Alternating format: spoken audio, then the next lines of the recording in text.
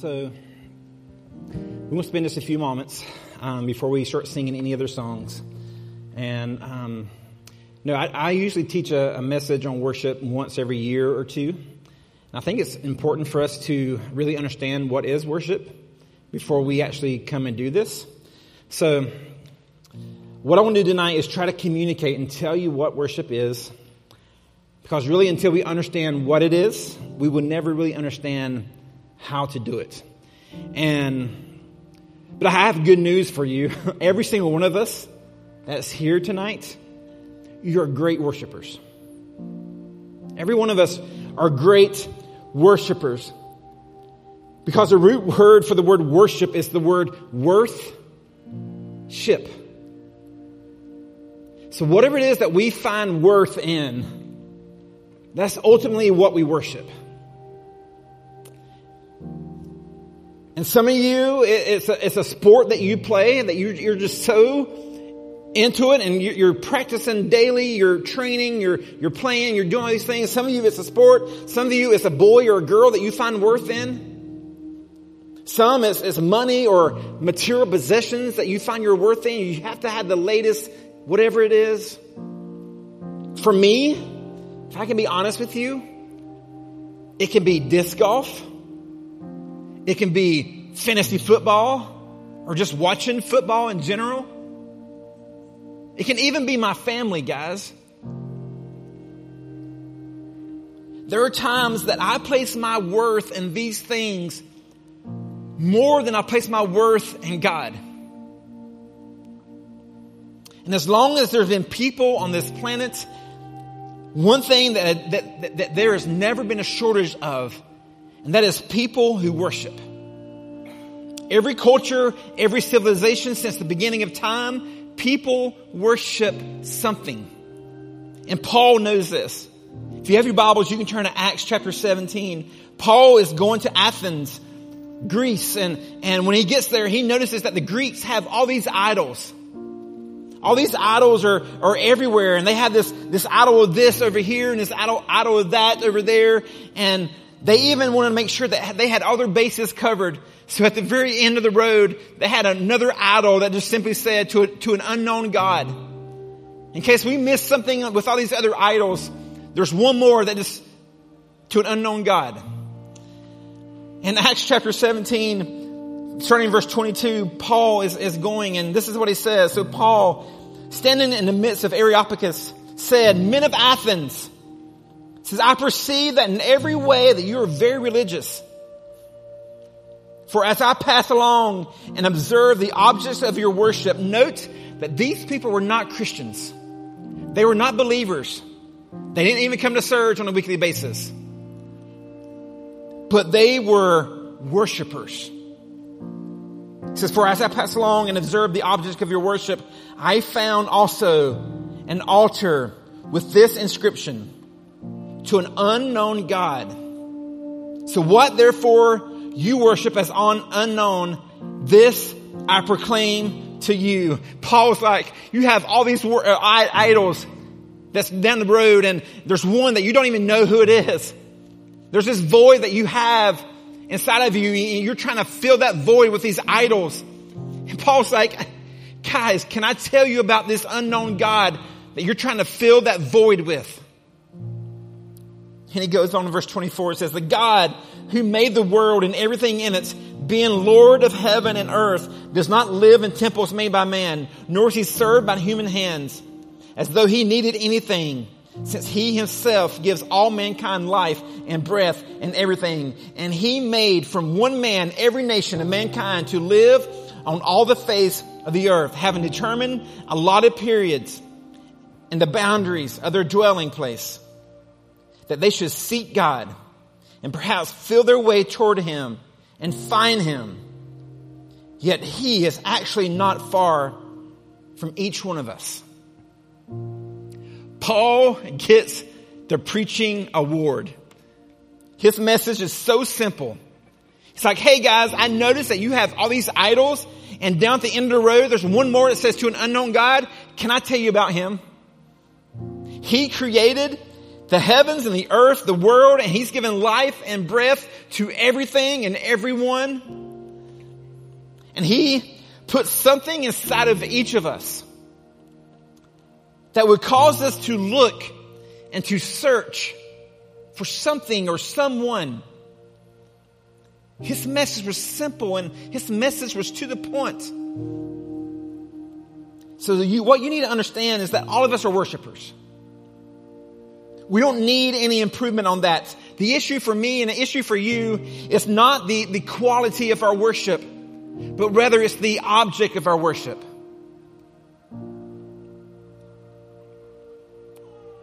So Paul didn't roll into Athens saying, wow, you guys really don't know how to worship. No, he said, wow, you guys are amazing worshipers. But there's something still missing. And he helped them focus on what was missing. So I'm not going to stand up here and tell you how to worship because you guys know how to do it. You know how to. If you don't, just go to a K-State football game and you will see some amazing worshipers. I mean, look at them. They have their hands raised. They're clapping. They're smiling. Some of y'all need to take note of that. Some of you look so angry when you worship.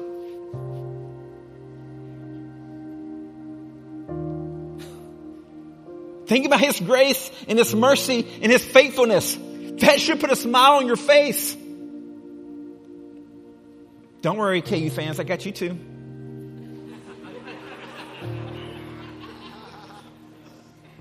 I mean, these KU fans, both of them are worshiping. All right? Or go to a concert. Like you would think this was a worship service, but he has a beer in one hand and his hands raising on the other. God, this is amazing worship.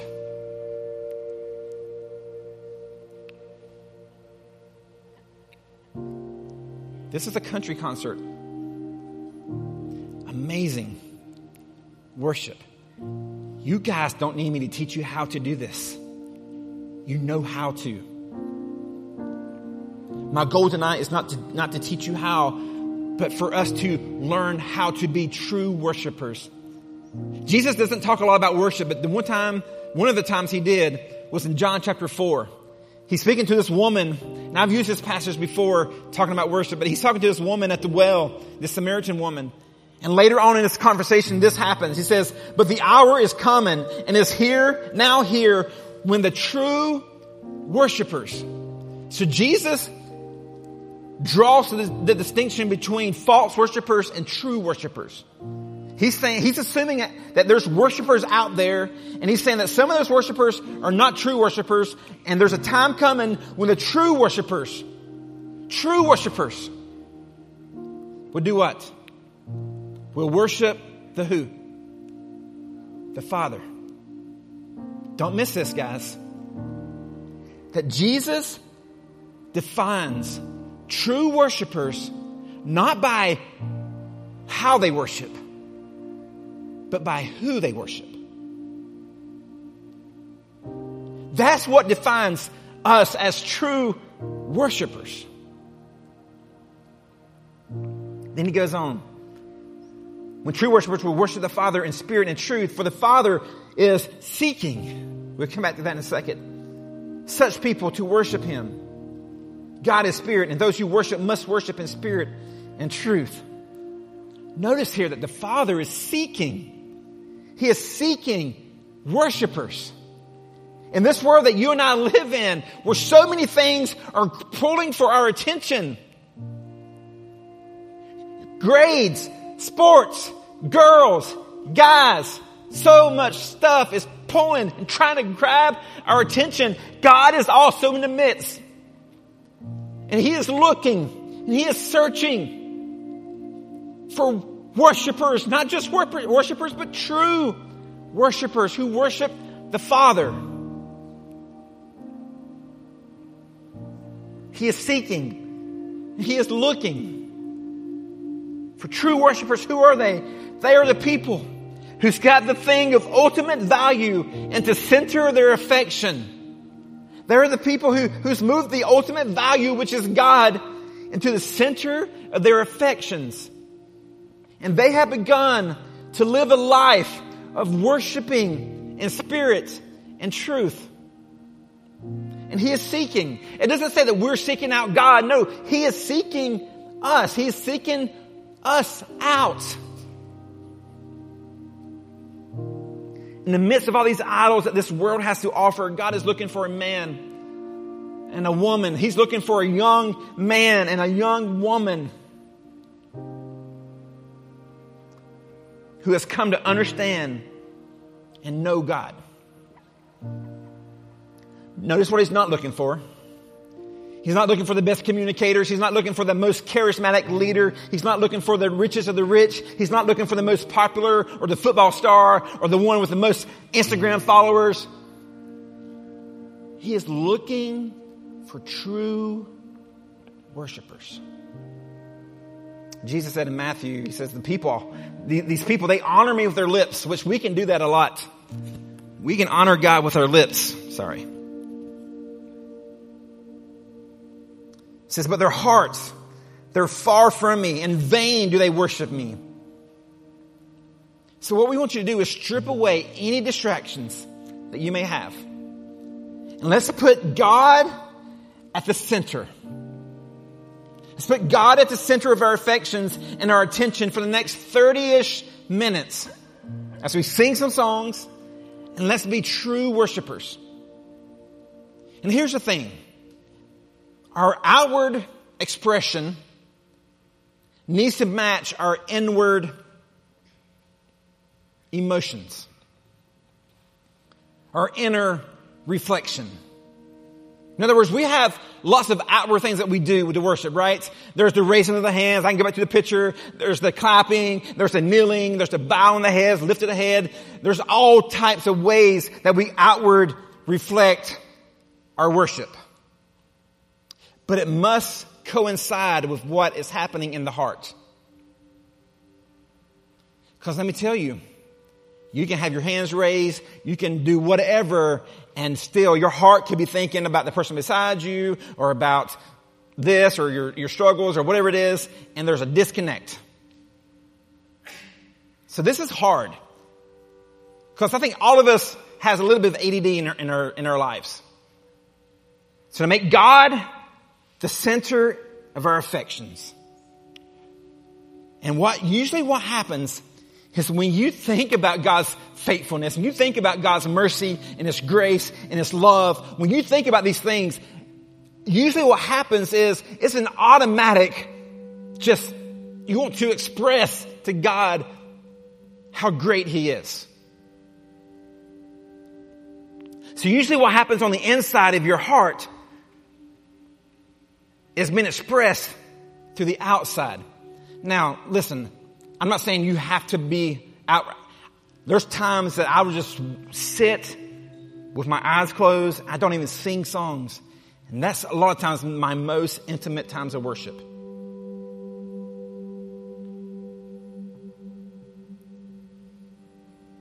But what I am saying is, if you're having an outward expression of your worship, make sure that your heart is in step with that, in tune with that.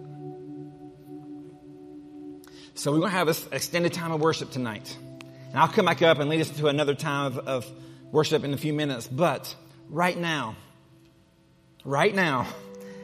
as we kick off this time of worship, again, have the freedom.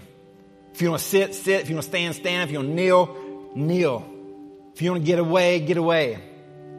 But use this time to be true worshipers, where Jesus is at the center of our focus. I'm telling you, there's probably 200 of us here tonight-ish. If we get a hold of this, if we understand this, where it's not just a worship once a week, but it becomes a lifestyle of worship in our lives every single day, we're going to see some really cool things happen at Surge this year. And that's a whole nother message about having this lifestyle of worship. One of my favorite definitions of worship is this right here. I usually throw it up there, but I didn't tonight. Worship is our response. So it's when God shows us how good He is and we respond to that. It's our response, both personally and corporately. So personally, it's me and God, just us two. Corporately is also important. Worship is our response, both personally and corporately, to God, true worship, right? For who He is. Like, who is God to you? He's faithful, He's merciful, He's gracious. For what He's done, what has He done for you? Think about those things. That should lead you to worship. Expressed in, by the things that I say, the prayers, the songs, the decorations, and by the way I live. So worship is our response, both personally and corporately, to God. For who He is, for what He's done, expressed in and by the things that I say and the way that I live my life. Worship doesn't end at 8:30 tonight when we walk out these doors. It should be a continuation. And when you come here next Wednesday, you should not come here to worship. You should come here as a continuation of worship, of what God's been doing in your life for the past week. So Ben next week shouldn't have to prompt you to worship. But as Ben starts leading us in worship, you should be able to catch on really fast and just join in from what's happening in your life the whole week.